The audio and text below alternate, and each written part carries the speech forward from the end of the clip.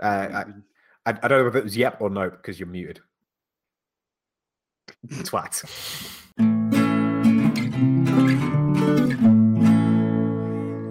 Hello and welcome. I'm Steve. And I'm Al. And I'm Brett.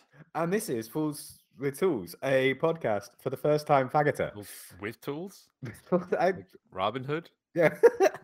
Spider-Man. It's been a while. Speaking of which, gentlemen, how are we? How is everyone? What's everyone up to? Brett, you go first. I was drinking. Oh, that's usually not the way things go. Anyway, it's been, 2 weeks since we've chatted?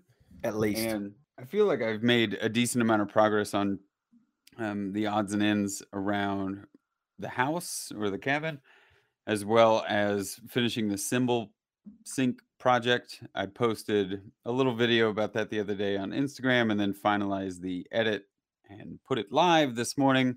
I'm getting a lot of people in the comments section just saying like what a neat idea, which I think rarely happens for most of the projects that I put up. It's a lot of cool project or like well done, nice video, all that kind of thing. But it's when you do a project or a test run at something where someone genuinely says that's a neat idea. Yeah.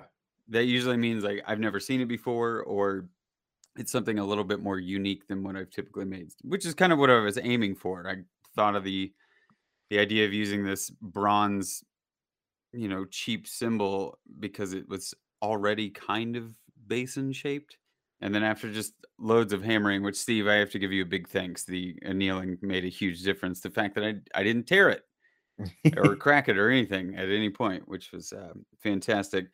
Other little side note for anybody that listens to this, I'm starting to find more and more uses for a garden torch, like the propane garden torch for burning out weeds.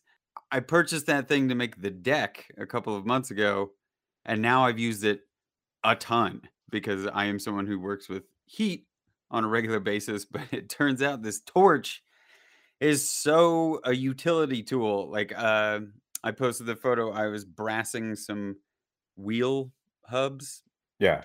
for a project that Ben's working on. And we were using like the little propane torches, that we always use in the shop. And just for the life of us, could not get it hot enough to actually lay the brass down. Brought the garden torch over, no problem. Fantastic little piece of kit for a very affordable price. Love that thing. Anyhow, I am in the midst of working on the rest of the vanity or the cabinetry that would go underneath the sink. It's shown a little bit right at the very end of the video. It's this, blackened cedar top thing. And I don't know about you boys, but it's been so long since I've had to do anything that's like a little bit more traditional utility build. Like this is a cabinet that just goes under the sink.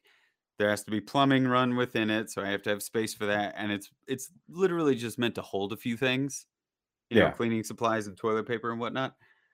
But like it's taken me so long to go, oh my God, I have to measure like pieces of wood and cut things down and sand. I hate sanding. Sanding is the worst. I had to use the planer the other day or the thicknesser. And it's just really strange. And you start thinking about things like hinges. You're like, well, I guess I could go buy some hinges. I don't really want to do that though. Oh, well, then I have to figure out how to make 4 very similar hinges so that the doors don't open or catch or do anything weird. Yeah. All these little things that actual woodworkers or people that make, usable pieces of furniture, it's kind of eluded me, I guess, in the past, or it's just been so long that I'm getting frustrated going, oh, I forgot to measure the wall again. Like, I don't want to do this. Forging just seems a little bit easier because it's one and done.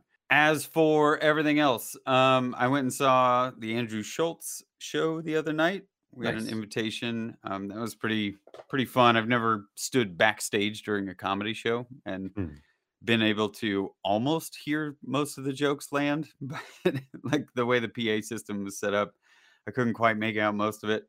It was a fun little adventure. I really enjoyed getting to do just a new little experience, see downtown LA and go to this Orpheum Theater that was, beautiful old architecture, old by LA standards. Yeah. Besides that, getting shit done. Nice. I feel like it's been a productive couple of weeks, but nothing huge of note. Still waiting on electrical things for the cabin. Blah blah blah. What about everybody else though? Nice. I mean, you didn't even mention smushing up eggy eggs in a bag. Ah, okay. That's an episode in itself. Science, Eggisode. right? Science taking over. I wanted to see. I don't know if you guys were kind of following along, but even with the hand hammered look, it wasn't near as clean and polished as, say, the coffee scoops that you guys make, Steve. And so much of that is because you actually have like is that raising when you do it over the ball at the end and kind of do the planishing? I don't No, know. because no, raising's a whole different thing All that right. you do from the inside, not the outside. Okay. Well, with all of the different hammer strikes and textures that were on it, it was just too clean, and it was sitting in that weird middle ground where, of course, you could tell that it was handmade and hand hammered, but it wasn't so terribly done that things were like wonky and weird and kind of whimsical. So it wasn't too polished to be machine made, but it wasn't so hokey that it was kind of okay to be like weird. So I needed to find something just to give it a little bit more weight, visual weight. So the patina thing came up, and I was just searching around on Google and ended up stumbling upon this random guy who is really into watches and customizing his watches. And he talks about this process of forcing a patina on bronze using hard-boiled egg because of the sulfur that's inside of them. And so I tried it. I got results. And I had a couple of people reach out to me when I posted about it. And they're like, why do you have to hard boil it? I couldn't quite figure it out. But Al, I think it's just because you don't want sloppy, runny egg everywhere. Because there's still just sulfur in egg, right? I thought it came from the cooking process, from the oxidization, but I might be wrong. I mean, I didn't look that far down the rabbit hole, but in my mind, it was just like, oh yeah, this would be a right mess if it was just runny egg everywhere. But it was really cool. You try some weird little trick based on science, and it really only took a few hours. There was a thing in the article where it's like, well, you really got to wait for the patina to take. I was like, I have a day that I can just leave it sit. That's not a big deal. Might have been my favorite part of it, aside from the rolling the edge over. I rolled the edge over and it didn't split or crack, and felt very good about that one little weird detail. Go on, Steve. Very quick one. So obviously when you crack open an egg, providing it's fresh, it doesn't smell. If you make scrambled eggs, it doesn't smell. When you do hard-boiled eggs, they smell. They smell of sulfur because part of the cooking process of making hard-boiled eggs releases sulfur-containing gases. So Al is right. It is part of the cooking process that creates the sulfury smell, which is why the sulfur in hard-boiled eggs. Well, how much more sense does that make that it doesn't run all over the place, and it's a lot easier to clean up hard-boiled. But seriously, Sam Riddy, our awesome friend Sam Riddy, told me that they also have done processes like that on different non-ferrous, and there's genuine reactions that happen with different metals. I think I'll definitely give it a try in the future. And you can obviously buy some metal finish or some forced patina finish stuff that has liver of sulfur in it and various other things to create these patinas. But as something that it's not chemical based, and hopefully you've got a few eggs sitting around in a plastic bag. It was a pretty cool solution. Nice. Yeah. Yeah, no, I haven't actually seen the video yet, but I've seen the Instagram posts of the finished article, and it looked fucking great. So yeah, good work, man. Thanks. Al, what about you? What have you been up to? So similar to Brett, I've been making round things with the hole in the middle for the first time. Oh, so it's donuts. That's not a first time. I've made many a donut. Although I've never made ring donuts, so touche. Yeah. The scout group, because we've set up a new scout group from scratch. Yeah. And they get to choose their own theme. So it could be like wildlife, and they could be like the wolves or the pigeons or whatever, the slugs. But completely without any influence from me, they picked Star Wars. So this scout section is themed Star Wars, and each of the different like sections in the group have all got different, so like the stormtroopers and the Ewoks and stuff like that.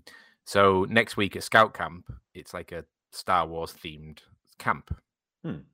So basically this weekend I've been getting everything ready for the camp next week. So a little Yoda backpack that all the kids can wear so they can do like Jedi training, like a little obstacle course. I've got a bunch of like scrap foam and stuff to make. Everyone can make their own lightsaber inspired by young Steve. And then I've just finished making a Death Star cornhole board. Oh, amazing. So a big round Death Star with the exhaust port in the middle, and you've got to throw beanbags into it to blow up the Death Star. But the idea being that how do the beanbags go in? It's only the size of a womp rat. so, but the kids are going to be blindfolded, and they've got to use the Force. So Amazing. yeah. So that was I've never made one before, and I think Average Joe had just made one as well last week. It's completely not an English thing, Brett. It's probably second nature to you guys, but I don't think the cornhole is a particularly. I say I have no idea what cornholing actually is. I Probably thought it was something in a hole. completely different. Oddly enough, my family on my mom's side has been playing that game. Like my grandfather, the master carpenter that he was, introduced this beanbag throwing game to us when we were very, very young. I'd say like 20, 25 years ago. And then once I hit university, I started going to the pubs, and they would have this cornhole game. And I'm like, what the fuck is cornhole? We just called it beanbag bowling. And that way you avoid any kind of weird. What the fuck is cornholing then? It's like Skittles, but you just throw a beanbag into a hole. Like curling, I guess. Okay. Because It's not like curling. There's no brush. Yeah, but you get to like knock them in. So if if one beanbag doesn't go in the hole and just sits on the board, with your next shot you can like be knock it. Okay. So it's like you take turns. Yeah. Cool. Shuffleboard with beanbags.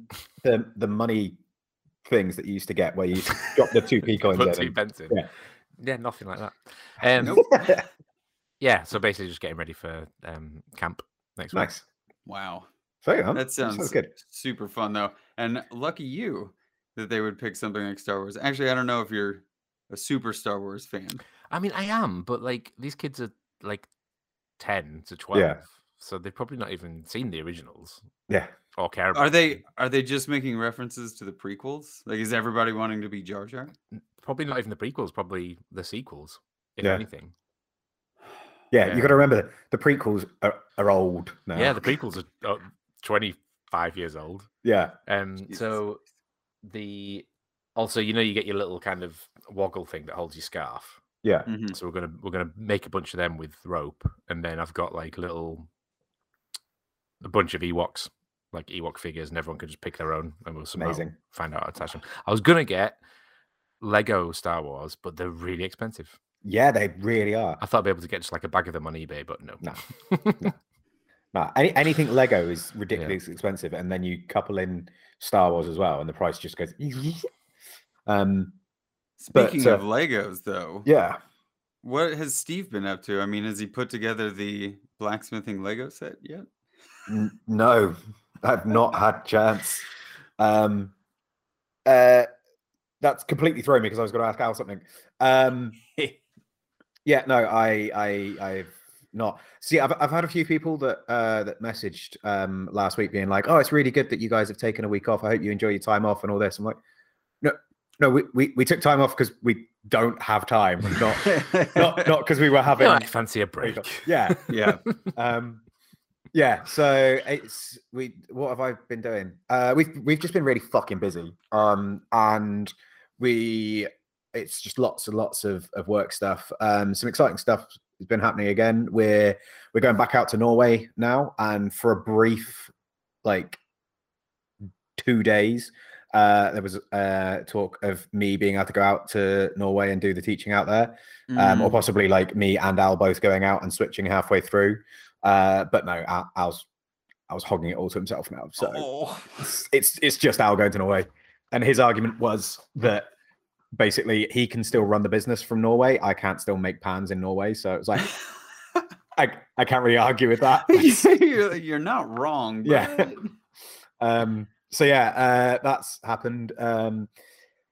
We also did the first Hunter Gatherer Cook versus Alex File Ironwork, which was fucking brilliant. Yeah, it was quite nice as well because it's the first time that Jimmy's done any kind of event with us as the Forge. So it was kind of a bit of an eye opener for him as well. And it was quite nice. It was quite a sedate one in terms of like what we were actually doing, because we showed how like I think there was and it wasn't even 15. I think it was 12 students. And it was just showing them how to make skewers, and then in the afternoon showing them how to make fire stills, whilst Nick was butchering a deer and making some fucking incredible food. I think each of us probably individually ate an entire deer while we were there.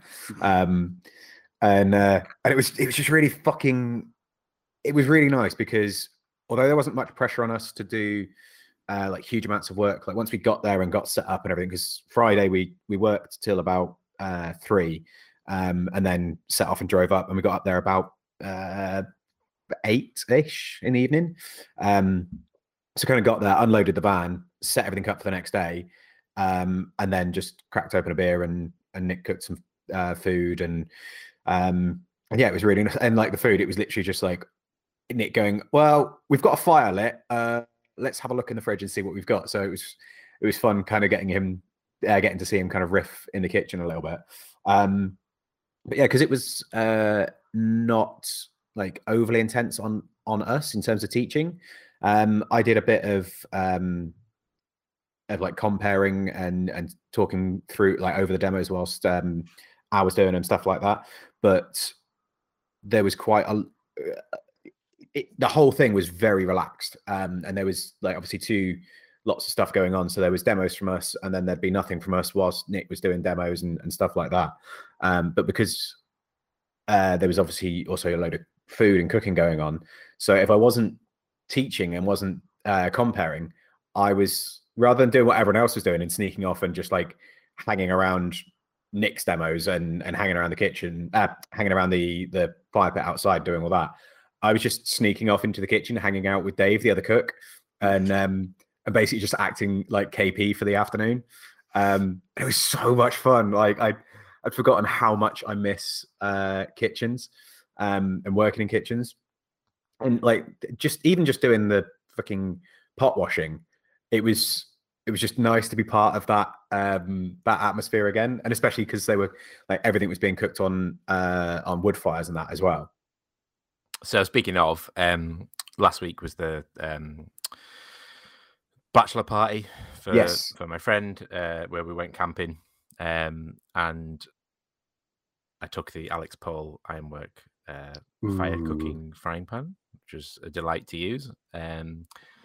But also it was very much turned into me catering for 20 people around a campsite. Of course. One of the lads brought down a pizza oven, which is a great shout.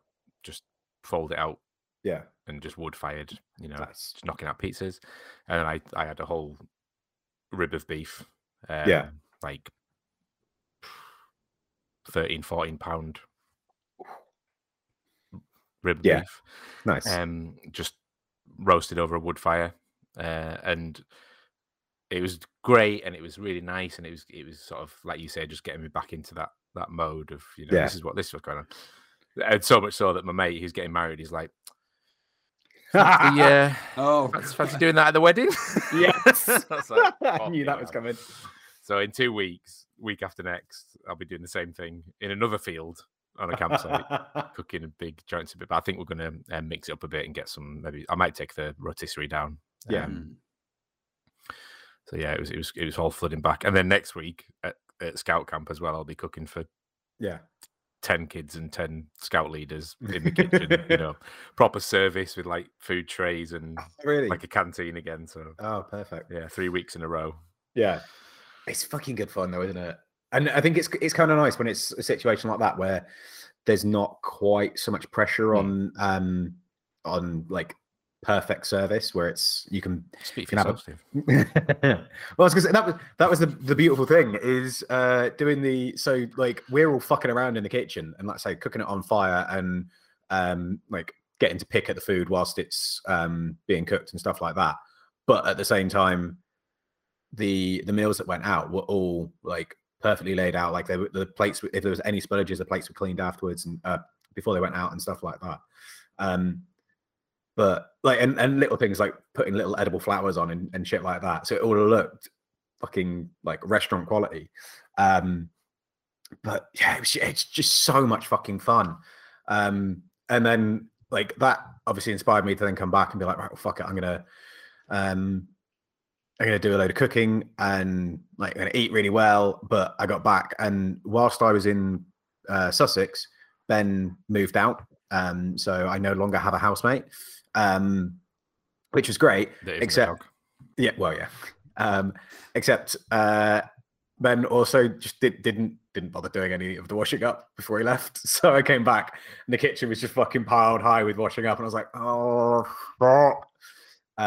So my week has just been manic again.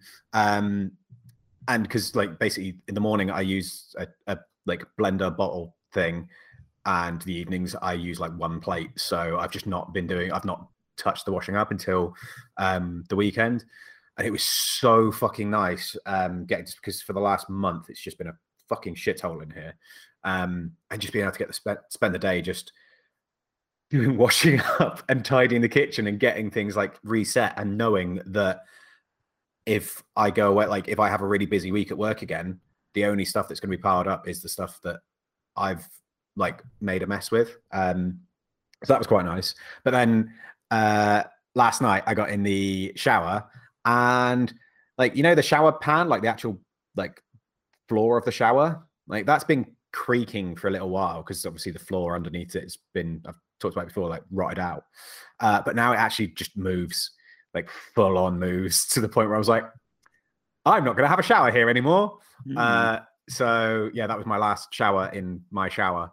And I'm now going to have to make full use of my gym membership and all of my friends that live close by for the next month or two until the new bathroom's done. But that's meant that I've had to start ripping out the shower now to see if I can sort the floor, because I can't get hold of anyone to be able to do the floor. Not in the time frame to be able to get the floor down before the plumber comes in to do the rest of the bathroom. So that's something else that I'm going to be doing evenings and weekends, which is just great. Pile it on, Steve. Yeah. So if you just boil a couple of eggs. Yeah. So yeah, I'm going to have a word with Al and basically see if I can switch the work schedule around a little bit to give me a little bit more evening time, so that I can get that sorted. But I was already going to speak to him about like maybe starting a little bit earlier, but still finishing at the same time, so that I could add basically earn a bit more money to make up for the loss of Ben's rent. And now I'm like, yeah, can I do that but also work less? So fuck.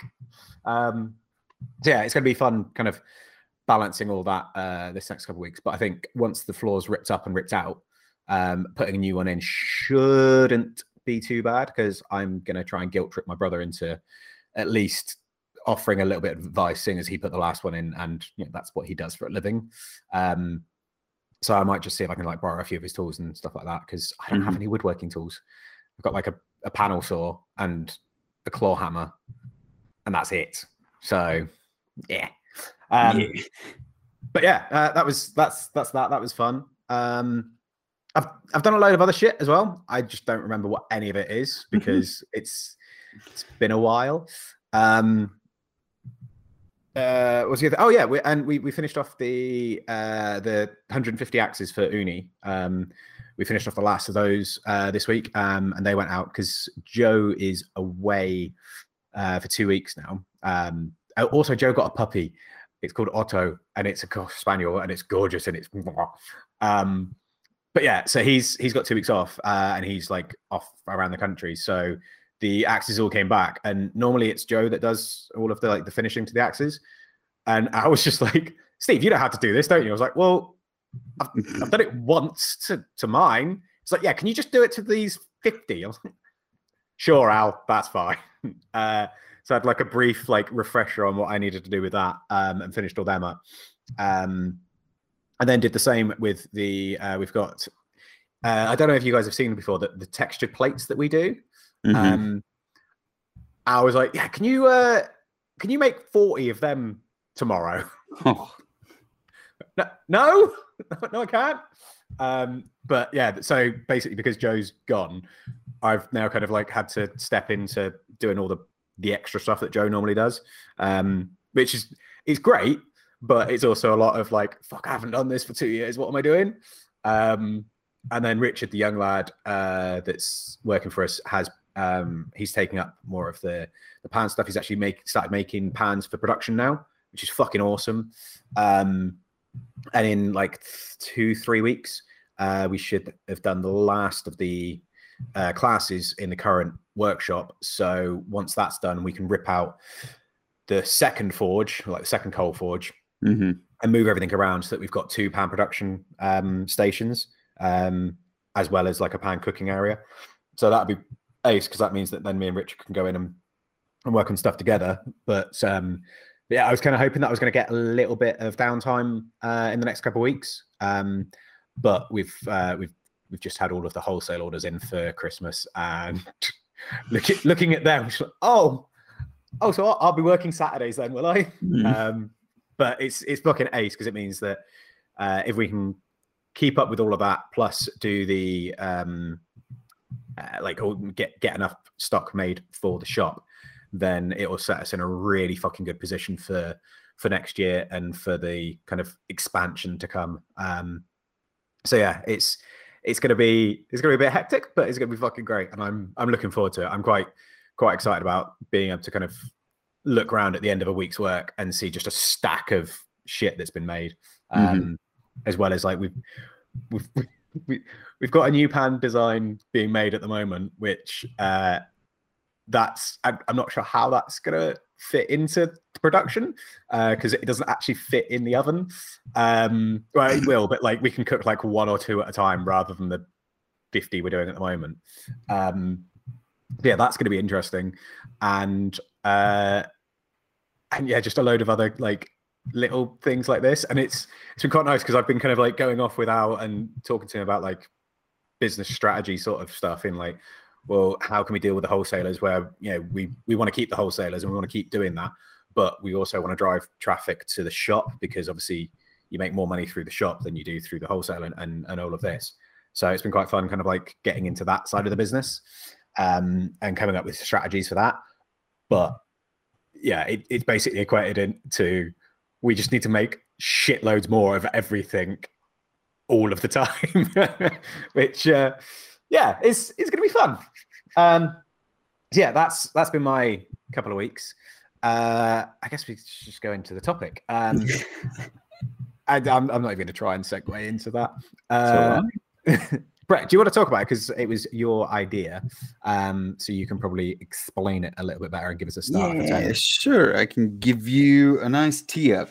So with this project, amidst the rest of the I've never done this befores in my past, and overall with the cabin, I seem to be running into a lot of these first times, but also they're not so intangible that they don't make sense, or I have a fear of failing. Specifically with this sink symbol thing, this was a material I'd never really worked with before. I may have squished a little bit of bronze in the past under a power hammer or a press, but this was kind of sheet metal banging like Al was doing on the armor, and this work hardening, and then how often I have to anneal it. It was also a relatively large piece of material, being that it was 20 inches wide, and just not having a lot of the typical tooling if you're going to get into things like making vessels or raising and dishing. And although I had never done it before, the concept made sense, and also the theory behind how I was going to complete the project made sense.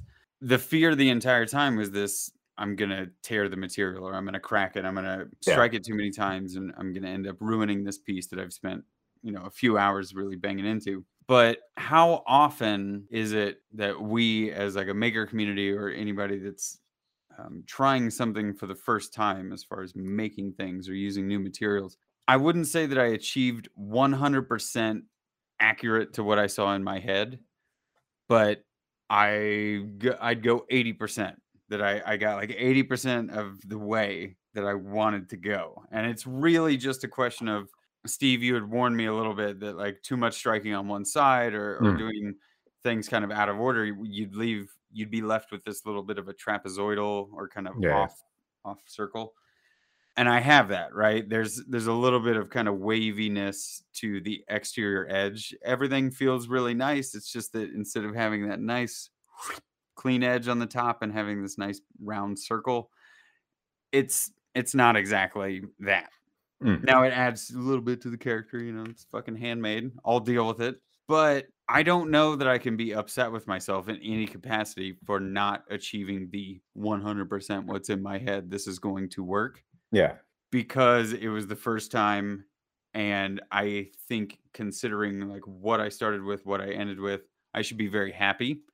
And I should be, well chuffed knowing that I did the process well enough to end up with a product that I actually am going to use in my house. It's going to be on my sink cabinet and be used. And like the first time thing and kind of getting 80% of the way there, and I totally feel you about the waviness, and like you just get to the point where you're like, it's doing what I want it to do. But it just got me thinking. I can't remember who I spoke to recently. It might have been when Caro was over. We went to visit the just like a ceramicist up in the Dales. And I think he was talking about moving clay around, very similar to metal, and just you getting the thickness right and making sure you're moving the material and stuff. But I'm just thinking about that first time you do something, you probably learn the most the first time than you do the next 1,000 times that you do it. And it might not be the most important things you learn. And you, like Steve, you might learn the expert technique the 100th time you do something. When the penny finally drops.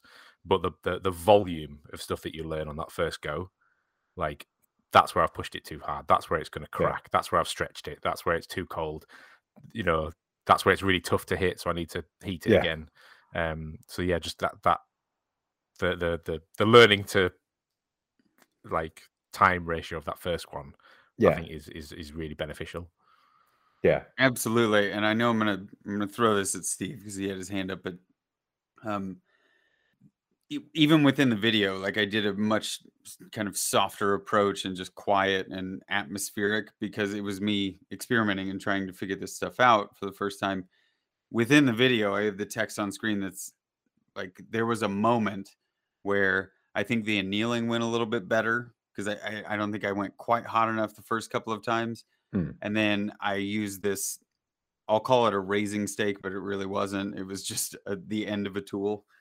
And I started to get more confident, because it's like something about the material started to make sense suddenly, where it was, oh, I hit it there. This happens. It'll create this huge kind of pinch because it's moving the material out, but I'm just turning it instead of chasing that the entire time, not chasing in the literal hammer swinging chasing, but I would see these kind of bulges or these sink-ins happening from the hammer blows and just be like, well, how the hell did I get that out of there? And it was just these hours and hours of repetition where things started to make more sense. And then there was more confidence in it. And then all the swings started to get more confident and harder, and I was getting more movement out of them.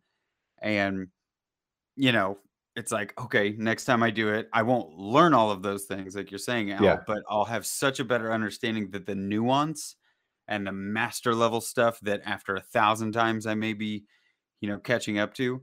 I know that any time in the future that I'm working on this is going to be like, oh, it's not that first time scarediness anymore. I get to actually get over that hill, and it's so beneficial. Go on. I mean, it's Al saying that about the that first couple of times is where you learn everything. That's why, like in the classes now, I don't even bother asking people to try and forge a nail. It's literally just get some metal hot, hit it. And I think I've talked about this on the podcast before. Like the things that I generally say is I want you to hit a piece of steel until it's cold and see the difference between like how quickly it moves when it's hot and how quickly it moves when it's cold. I want you to burn a bit of steel so that you know what you're looking for. You know how quickly it can happen. I want you to hit a piece of steel really nice and softly and just kind of form it rather than forge it. So you're bending it round something or you're doing whatever. And I want you to swat it as hard as you can, because I want you to see that you don't have to be scared of hitting it. Like as long as you hit the actual workpiece rather than the anvil, like if you hit it really hard, it's not going to bounce back and hit you. It's just going to actually forge. And like for a lot of people, like that initial those initial processes are what really holds them back. And it's that that kind of fear of the unknown. Whereas like fucking about and like purposefully making mistakes or purposefully going beyond the limits of either yourself or the material in those first like couple of sessions, that's what can really help like speed up that learning process, because it gets you over that fear. It means you know when that where those limits are, so you know that like, all right, I can go up to this point but no more or whatever. Mm-hmm. Well, Steve, you might have a more educated opinion on this since you teach classes more often, but Al, I can only assume that working in the office, you probably have to have these discussions with either new hires or junior designers or anybody that's new. But how do you kind of encourage somebody in a good way without putting too much pressure on that fear of getting started, right? How do you make those first few steps for somebody that's like, it is very typical for us to all hold back a little bit because we don't want to either be unsafe or ruin the material. You know, maybe there's costs added into it and you don't want to spend the time to do something to fail. What do you guys tend to do to get somebody over that initial hurdle? I mean, firstly, I tell them that hire is a verb, and then I move on to basically what you just said, which is my default kind of opening speech to any new starter, especially a junior, is like, your job is to fuck up. Like, your job is to go into a room, not be afraid of saying something stupid, doing something that will be laughed at, doing something that will be dismissed, or, you know, it's not a test. Like you're not on trial. It's not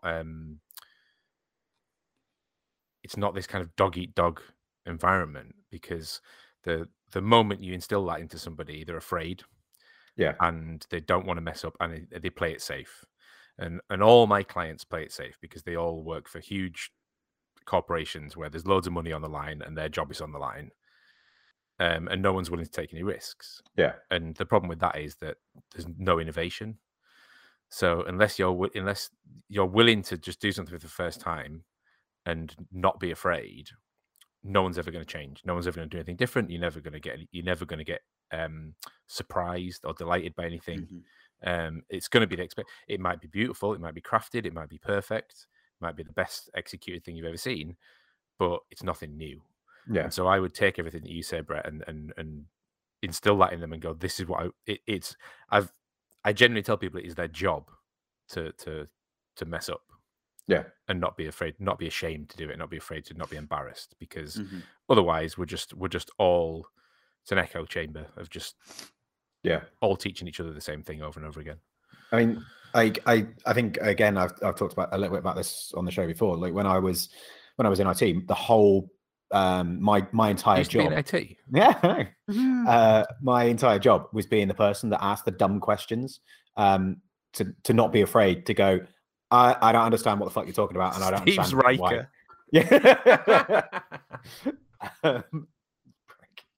Why. Like to say, like, I don't understand why you would do it like this. Like, explain this to me in a way that makes sense, because if you can't do that, then you don't know why you're doing it. You're just doing it because you think you should. And I think like that there's this whole thing as well about like I can't remember any of the numerous ways in which it's put, but if you just do the same as everyone else, then you're never going to stand out. And if you fuck up, yes, you're going to stand out, and people are afraid of standing out because they fucked up. But that's not necessarily a bad thing. It's showing that you're willing to try, you're willing to experiment, you're willing to do things a bit differently. There was earlier on when I was watching, I had YouTube kind of playing in the background, and it was just auto playing through random shit. And one of the things that it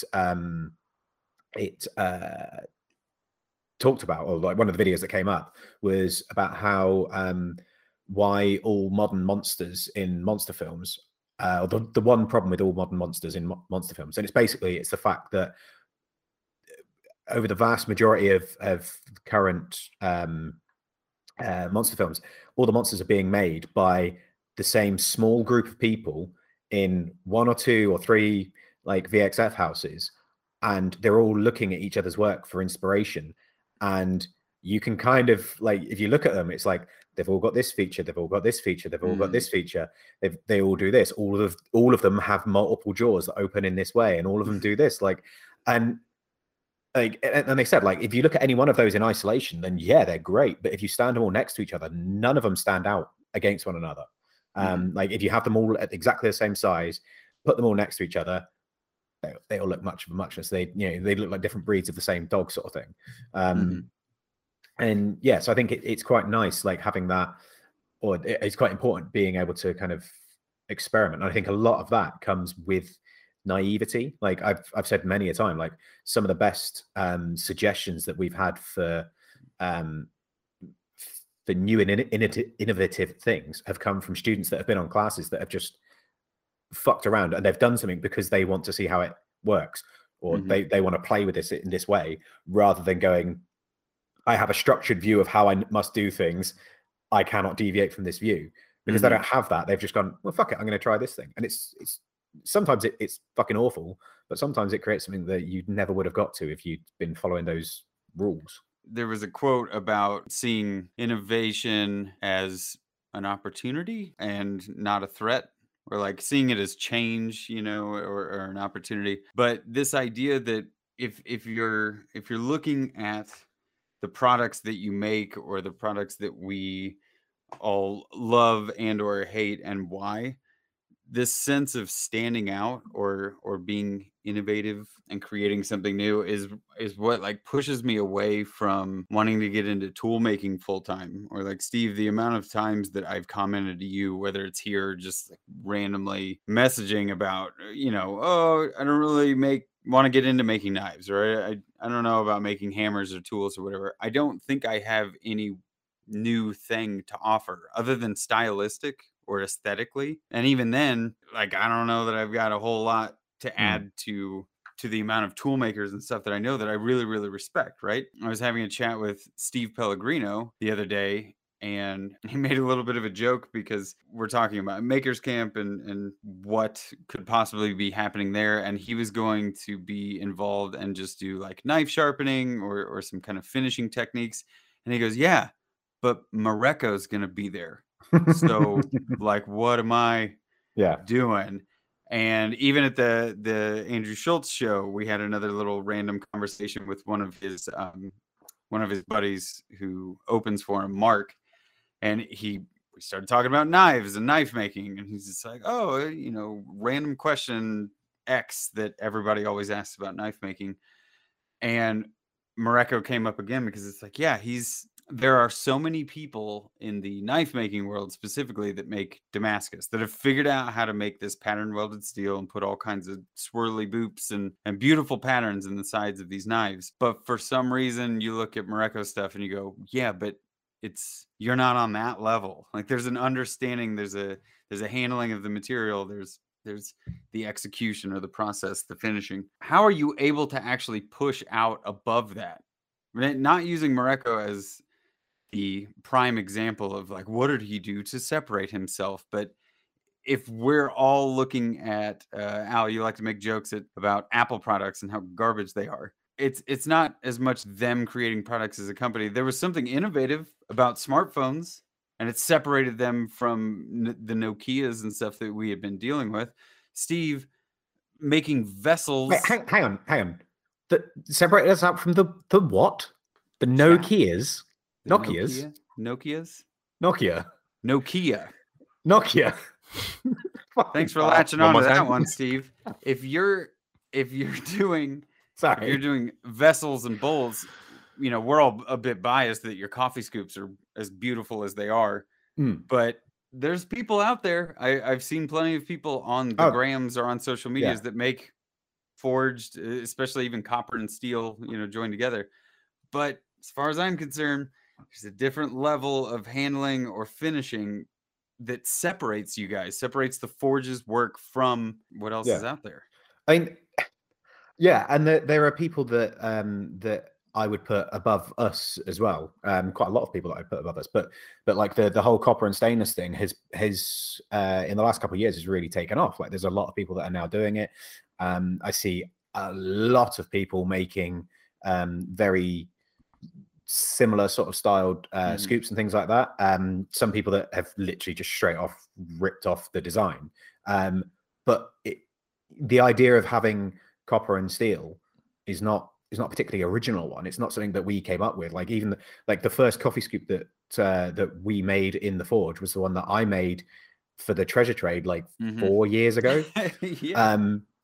And yeah, so it's not like we've come up with this wholly original idea and that's what everyone is copying. It's just the fact that, you know, we are quite well known for that because it's a popular product of ours. But like talking about someone like Mareko, like the reason that he is so well known and well respected is not just because he's innovative he is beautiful, but not just because he's innovative with his designs and with the Damascus that he's doing. It's because he understands the item that he's producing. He understands the purpose of it.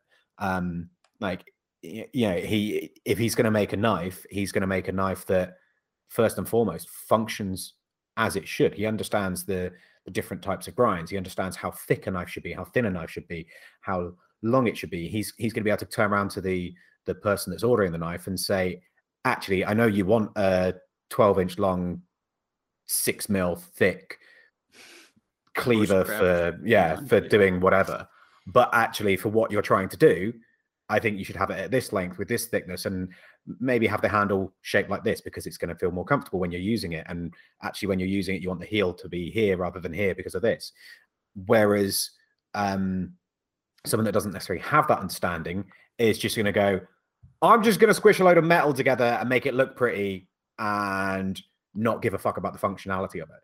And I think that's kind of where the separation begins.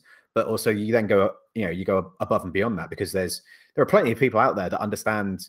I mean, I'm going to stick with knives because it's an easy analogy, but like there are plenty of people out there that understand like the use of knives and how they're used and their purpose and what's good and what's bad and all of that. But you know, it's very easy for someone to do a bit of studying, figure out those kind of properties, figure out what's good, what's bad, like get to know the general conventions, and make a perfectly good, a high quality knife by hand. But what sets people like Mareko apart is the fact that they can take that and they can not just put their own twist on it, but also expand on it. Also go, well, actually, I'm not only am I going to do this at a quality level above that anybody else is going to be able to produce, but I'm also going to add these little extra touches in that just make it go above and beyond. And that's not necessarily even about the product itself. It's about the customer service. It's about the aftercare. It's about even down to the fucking packaging. Like we had a big conversation in the workshop the other day about the fact that our we're going to get some branded boxes so that we're not just putting a sticker on the outside just because it's going to look that much better. And when the barbecue tool rolls, we've got a very specific way of how we fold them before we send them out to the customer, because we know that Packaging is important. Yeah, and when they first open it, it should be like opening the best Christmas present ever. You should Absolutely be able to unroll it and go, holy fuck, this looks amazing. Yes. How they roll it after that doesn't matter. It's just for that initial unboxing, it needs to be incredibly special because it all adds into the story of it. I think building on that as well, I think usage is really important.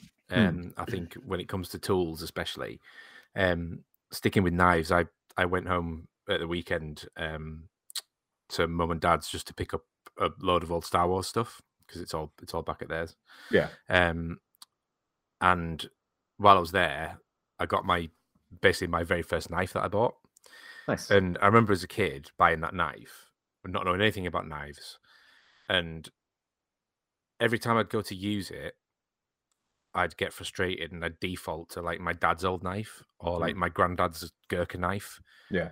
Not knowing why, it wasn't like a choice thing. I was just like subconsciously, I'd put my knife down and go and get that knife.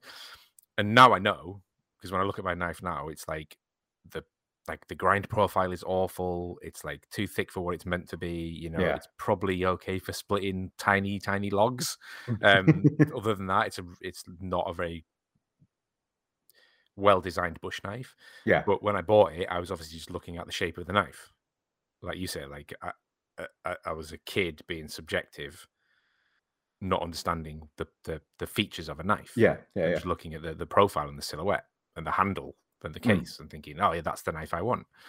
And now I know it's a very specific knife for a very specific job. But at the time I had no idea, and until I used it and realized it wasn't what I wanted. That first time owning something, and I get that a lot of time with people with tools, especially like with the scouts, getting them to use tools. It's like they're terrified of it until they use it, or they don't know how to hold it until they use it, and it's like, oh, see how easy it was when you changed your grip, see how how much lighter it was when you held it in the right place, how much easier it was when you and that first usage of a tool, when suddenly all the fear goes away and all the lack of understanding, like how daunting something can use that you've never used before. Like, fuck, what is this even for? And then you use it and you go, oh, that's why that bit's there. I was just gonna say, like, I mean, like, I think even beyond that, like, it's the tool itself can inform the usage somewhat, because I know with cutting vegetables, again, going back to knives, like before I had one of Feder's knives, I never understood the pinch grip. I never understood grabbing it in front of the handle and actually holding the blade. But since owning that K-tip, I default to that every time I pick up that knife. I use pinch grip, just because, and it wasn't even a conscious thing. It was just, that was how it was most comfortable. That's how it felt the best. And again, that was down to the tool itself. But I was actually going to ask you guys on this a bit, because I like to go back to the original point that Brett was making about like improving on something after you like doing it for the first time. Like, again, we've talked quite a lot about the fact that my job is repetition. Like, the whole point of what we do is to not just make something once, but to make it repeatably and make it consistently, and to find ways around doing that. And obviously you guys tend to be kind of a bit more, you go and you make one thing, you figure out the things, and you learn your lessons. You go, right, okay, I can do that now. So I'm going to, like, I'm not going to do that again unless I need to for another project. So like, I know the axes, for example, like I'm on I've just done axe number 8. So I've got 9 and 10 coming up soon. One of them is going to be for Joe, which is incredibly daunting because Joe's a fucking brilliant axe maker. But we were at Hunter Gatherer, and he held up his wilderness axe and my Land Rover axe and like had them crossed like that. I went, oh, Steve, can I have this so that I can put them above the fireplace crossed like that? I was like, jokingly, I was like, I'll tell you what, I'll make you one if you make me a wilderness one. And he went, yeah, right. It's like, oh fuck, shit. Now I've got to make an axe for Joe, and I've got to make another axe for another friend, who's again doing an exchange. And if I'd even thought about doing that before the last axe, I just would have said no. I sorry, you're too good at what you do for me to give you one of these because I don't think they're good enough yet. Whereas now I'm kind of getting to the point where it's like, actually, these are starting to. I'm starting to be a bit more happy with how these are coming out. Like I always said that I want to get to at least number 10 before I even think about doing any to sell. And so yeah, it's been quite nice kind of having that that moment where it was like, oh shit, yeah, actually I don't feel like completely uncomfortable exchanging this with people that I respect. I'm still nervous as hell, but I'm actually willing to do it. So I was going to like kind of say for you guys, like, do you not worry when you're doing something for the first time and you're doing it for whether it's for a project for yourself or whether you're doing it for someone else? Do you not worry about not knowing how to, or not necessarily not knowing how to do it, but like if you're doing a project for the first time and you're experimenting and you're just going for it, like how does that not make you go, fuck, I'm going to do a few of these first to make sure I'm going to do them right, then I'm going to give you the thing? Like, does that just not feature or what? They pretty much force that upon you, or they really try to impart that on you, at least in the art schooling that I went through. If you want to achieve a goal and not be a commercial artist or like a desk designer, you know, like where you're sitting in front of a computer, you're part of a team, whatever. If the idea is that you want to be able to go out and separate yourself, they will never let you do a mediocre project without either like totally knocking you down on your grades or just really pushing you to go further outside. So you get it so beaten into you that you have to come up with a new approach or something they've never seen before, or don't be scared about using a tree branch to draw with rather than a pencil, because who knows what you'll come up with. If they didn't do that to me, I don't think I would be near as keen on learning new things. Like I think all three of us are kind of sponges to try new things, as long as there's not much of a kickback from it. But I think there's a certain kind of personality that can latch on to this idea of, we've never done anything like this before. Don't be afraid, or don't be intimidated. Doesn't matter how large, how small, how complex. I'm not sure. I think there's only so much of the schooling that can really do that for me, but it definitely helped. Steve just looks so angry and confused right now. Like, answer the question, Brad. Just answer the question. Yes, Steve. Okay, cool. Yeah. Thanks, mate. No, but yeah, building on what Brett's saying, like the dauntingness of that and the pressure of it being the first time you're doing something, that's the appeal. Like that's the point. Yeah, like climbing the big tree in the forest. It's like you want to do it because you've not done it before. If you'd done it, it wouldn't be as appealing, and it wouldn't be as much of a challenge. It wouldn't be as exciting. You wouldn't learn as much. You wouldn't impress, your friends, because it wasn't the first time. And I think that is the appeal. That's why I don't shy away from it. Yeah. Am I going to embarrass myself along the way? Absolutely. Might I not even make it to the top of the tree? Of course. But that's not the point. It's the attempt of doing it.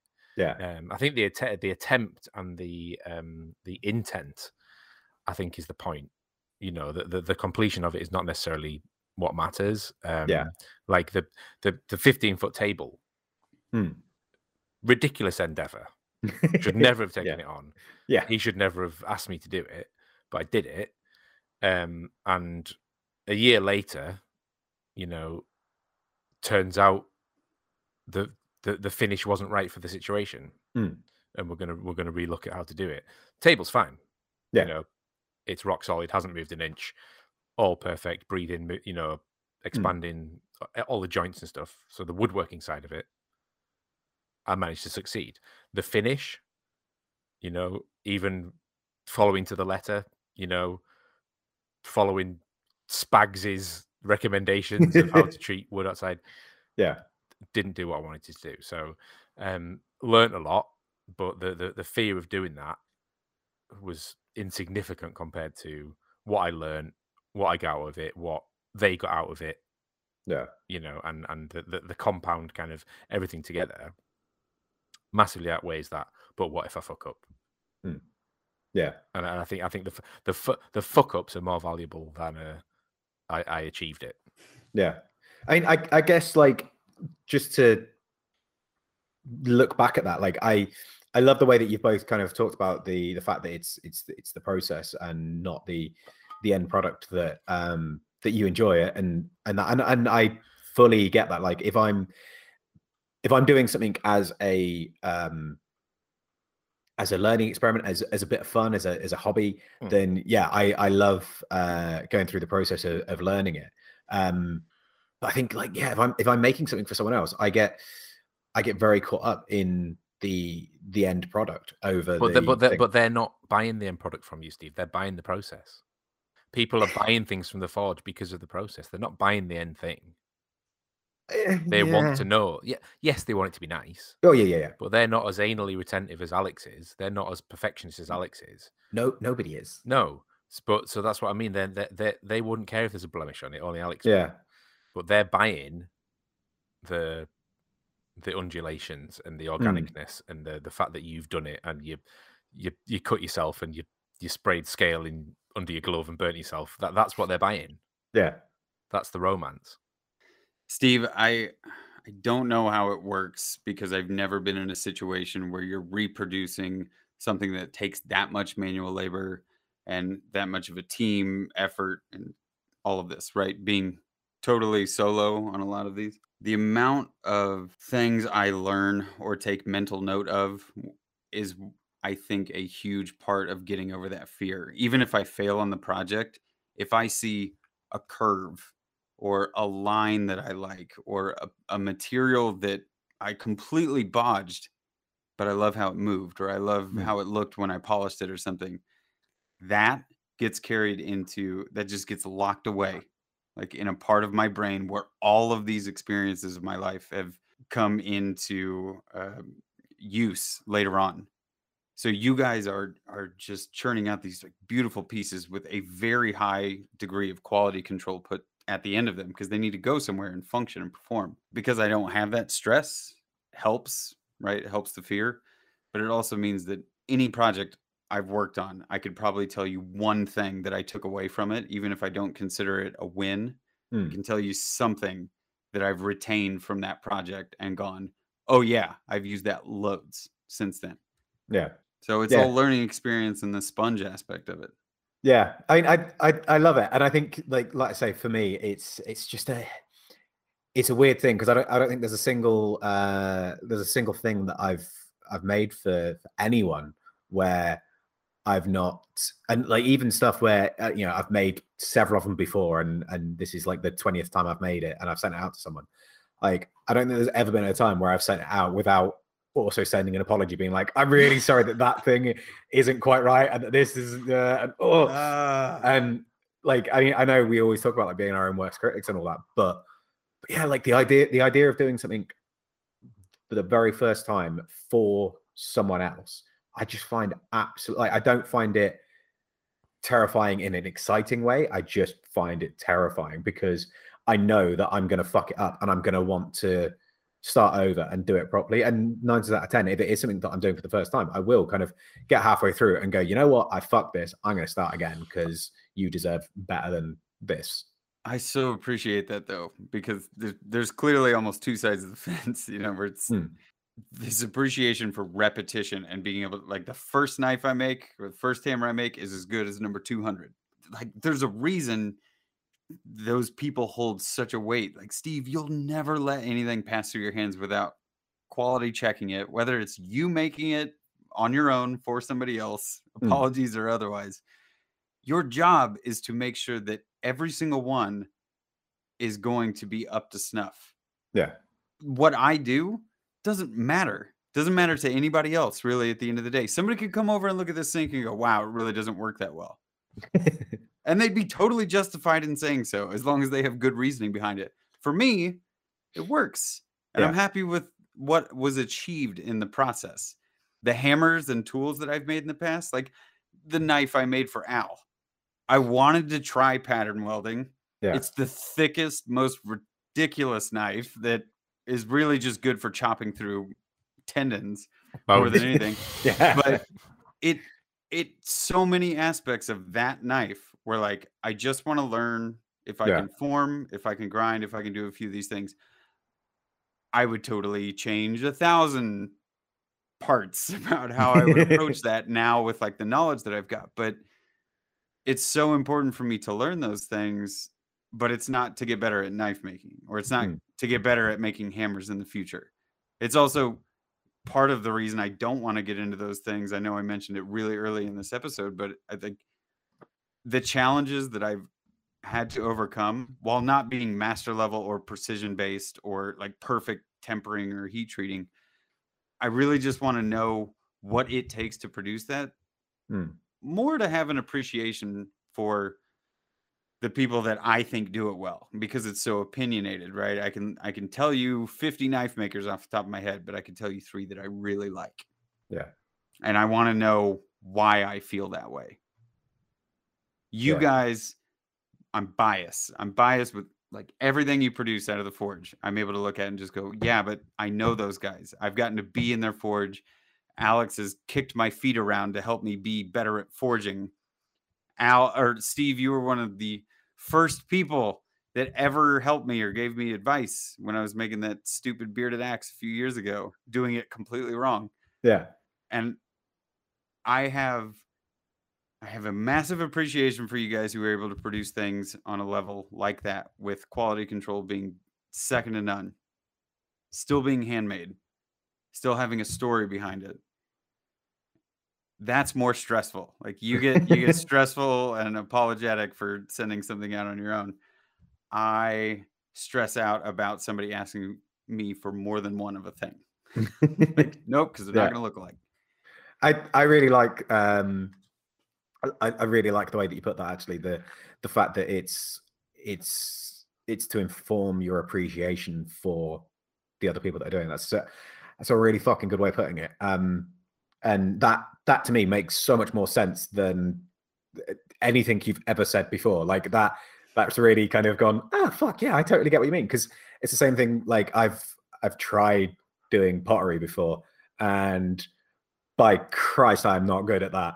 But it's informed my appreciation for other people that do it. The same with the woodwork stuff. Like I just don't have the patience to keep my tools sharp enough to be good at woodwork. And yeah, because of that, when I see someone that produces something that's fucking gorgeous and like really well carved, that level of appreciation is so much higher because I've got that experience. So yeah, that is a fucking spiffing way of putting it.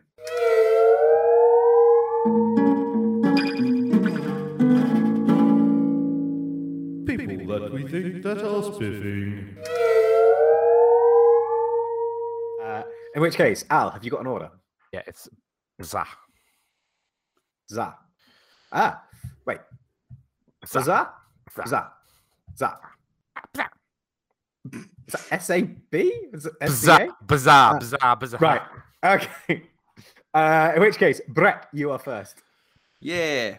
So I know I've spiffed a few people in the past that are like model makers, crafters, people that are very good about making small things that you can put on the wall or in your house. I think I watched a video of his years ago. He makes kind of junk craft art where he just goes to thrift stores and will buy odds and ends of plastics and different materials just for usage in the future. And the channel name is Studson Studio. And he recently did a Howl's Moving Castle. Like he actually did Howl's Castle, but it's all out of reused materials.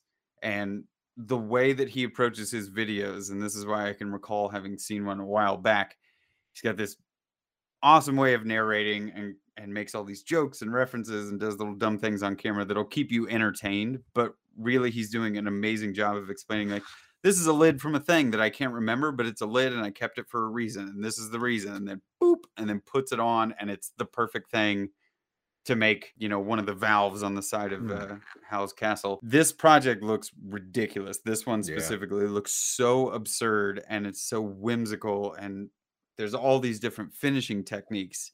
And Steve, based on what I talked about just a minute ago, this is the kind of stuff that I look at and go, I'll probably never create something like this, but I will take away his oil-based paint and mineral spirits mix Yeah. as a finishing wash or an aging wash.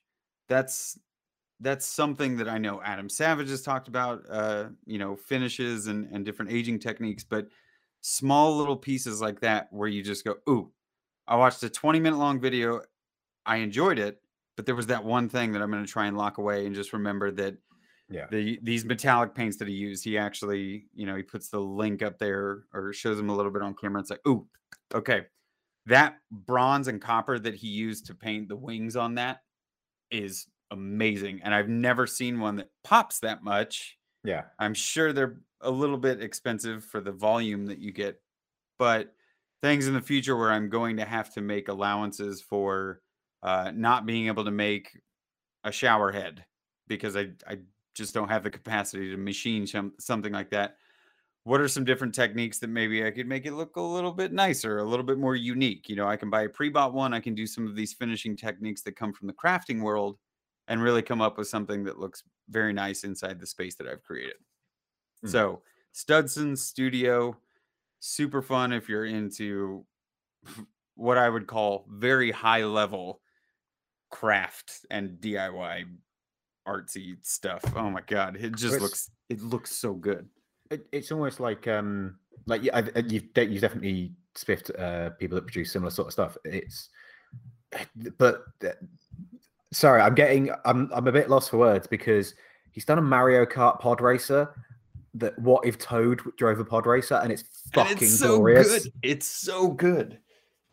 But yeah, again, I know we've talked about this a few times before when you've spiffed other people that make models like this, but like. This sort of shit is like when I was growing up, this is why I wanted to play Warhammer and had Airfix models and stuff like that, just to create these little mini worlds like this. Like I fucking love this sort of stuff. But I never had the time, space, or money to be able to do it when I was a kid. And now my hands shake so much that I can't actually do like delicate things like this. Yeah. But I fucking love it. I think it's incredible. I would love to see, or I would love to hear from some of the people, go in the Facebook room, talk about it, whatever. Yeah. But there are techniques that people like miniature maker, Sophie knows tons of techniques like this and lots of materials that look like this thing when you need to make a small version of it. There are people like her that, if you're just wanting to work on a small scale and you need something to recreate the texture of whatever, he's using rhinestones, these really tiny rhinestones, because you can buy them in bulk like crazy, putting them on with little sheets of plastic. And then once you prime and paint everything, they look like rivets. Of course they do, because they're all faceted. And it's brilliant. And the idea of being able to buy, like, how do I find 10,000 little pieces of brass nailing or whatever? Don't do that. Yeah. Pick up some of the techniques from these people and see how you can translate them into your work. Anyway, nice. It's a long spiff. Go on. Good shout. I am next, and I'm going to be honest. Al helped me remember this, but also this is a total respiff. Al. This is a total respiff, and it is the Maker Monster, because I just put out a video talking about why he's been absent, why he's not been doing stuff, why he's going to start doing it again. He took a little bit of time to go away and think about some stuff, and I don't really want to talk too much about it because I am not going to be able to put it anywhere near as well as he did. So yeah, go check out his video. It's not particularly long. It's well worth a watch, and it genuinely made me well up a little bit. I fucking love the guy. And I'm so glad to see A, that he's back, and B, that he's kind of sorted out why he's doing what he's doing. And yeah, I'm genuinely looking forward to seeing lots more of him at his own pace and as and when he wants to put them out. Because the guy's a fucking legend. So yeah, go check out the Maker Monster. You all know him. Just go give him some love from us. Al, you are next. Yes. So for anyone that's not from the British Isles, might not know, we lost a British icon this week. Yes. So comedy legend Sean Locke, unfortunately lost a battle with cancer that I'm pretty sure, like me, nobody knew he was fighting, which seems to be the case with celebrities these days. Amazing comedian, and if as I say, incredibly English, and you probably would never come across him unless you watch British television. Yeah. So first and foremost, if you don't know who Sean Locke is, watch his stand up. But what I'd recommend to watch was the first thing that I saw him in, and the first thing that I saw Benedict Wong in as well, which is called 15 Stories High, which is a sitcom that he was in on the BBC. And it only ran for, it didn't actually run for 15 episodes. That would have been very appropriate. But it's like, I think there's 12 episodes in total, 2 series. And it's incredibly irreverent. It's kind of like Bottom, but a little bit more, but a bit more surreal and depressing. And it's fantastic, fantastically dry. I've genuinely never heard of that. Not a lot of people have heard of it. But I think it was essentially like he obviously was a stand-up comedian, but this was his first like TV gig. But like it's Benedict Wong's like first role, and then he went on to be in like Sunshine and the highest grossing movie of all time. Yeah. It's just this weird little kid who's his flatmate in 15 Stories High. So if you've not seen it, watch it. It's great. And if you don't know who Sean Locke is, watch some YouTube videos of him being utterly inappropriate and hilariously funny. I was going to say, if you see him on 8 out of 10 Cat Stars Countdown, that's like just fucking brilliant. But basically, if you just put Sean Locke into YouTube now, there's a load of like compilation videos of like his best bits, and it's fucking brilliant. And, again, another great one is the children's classic book, The Tiger Who Came to Tea. You see that there's a thing to get that made. Yeah. I really hope that happens. I won't spoil it, but the Tiger Who Came for a Pint. If you've not had a chance to look at that book, it's amazing. It has to be made. It has to be made. Yeah, I really hope that happens. I would definitely buy a copy if it is produced. No, that's a really good chat, man. Right. Is there any other business? Al has something, but Al can't remember what that is. He just can't remember. It's been too long. Yeah, it has been a while. I had some as well, and I don't know what it was. Oh no, I know what it was. And this isn't a spiff because the guy was spiffed very recently, but the other day I put on Grainy Days, who I've talked about before, the film photographer that does the YouTube stuff. He's produced a couple of videos where he's gone to Iceland for 3 weeks, or he's gone to somewhere else for 3 weeks, or whatever. Like he's gone away for a holiday, and they've been like hour-long or hour-and-a-half long videos. And I put them on one evening when I was, like I've been rushing around. It was like, right, it's 10:30. I'm going to put this on for 20 minutes whilst I like catch up on the last couple of emails and messages and stuff like that. And then I'm going to go to bed because I know it's an hour and a half long, but I'm going to get bored of it within 5-10 minutes. So it's fine. I'm not going to watch the whole thing. And ended up sitting there and watching the entire video. Like the Iceland one, I really fucking enjoyed. So if you want something that's really like just low effort, like lo-fi TV sort of thing, like slow TV, go and check out the Grainy Days ones, because it's really nice to just put on and just mong out to, because it's beautiful scenery, beautiful photos, and like the occasional like really dry bit of humor. And yeah, it's just kind of nice to decompress to, which I think we could all do with a little bit more decompression, not in the like spacefaring sense, because that would be bad. That's it. So if you want to find us, you can find us in all of the usual social media places. You can find me at Moonshine Metalworks. You can find Brett at Skull and Spade 13, and you can find Al at Al's Hack Shack. If you want to find us as a group, then we are Fools with Tools pretty much everywhere, or FWT Podcast. Yeah, that's kind of it. So until next time, we love you, and we'll see you later. Goodbye. Yeah, man.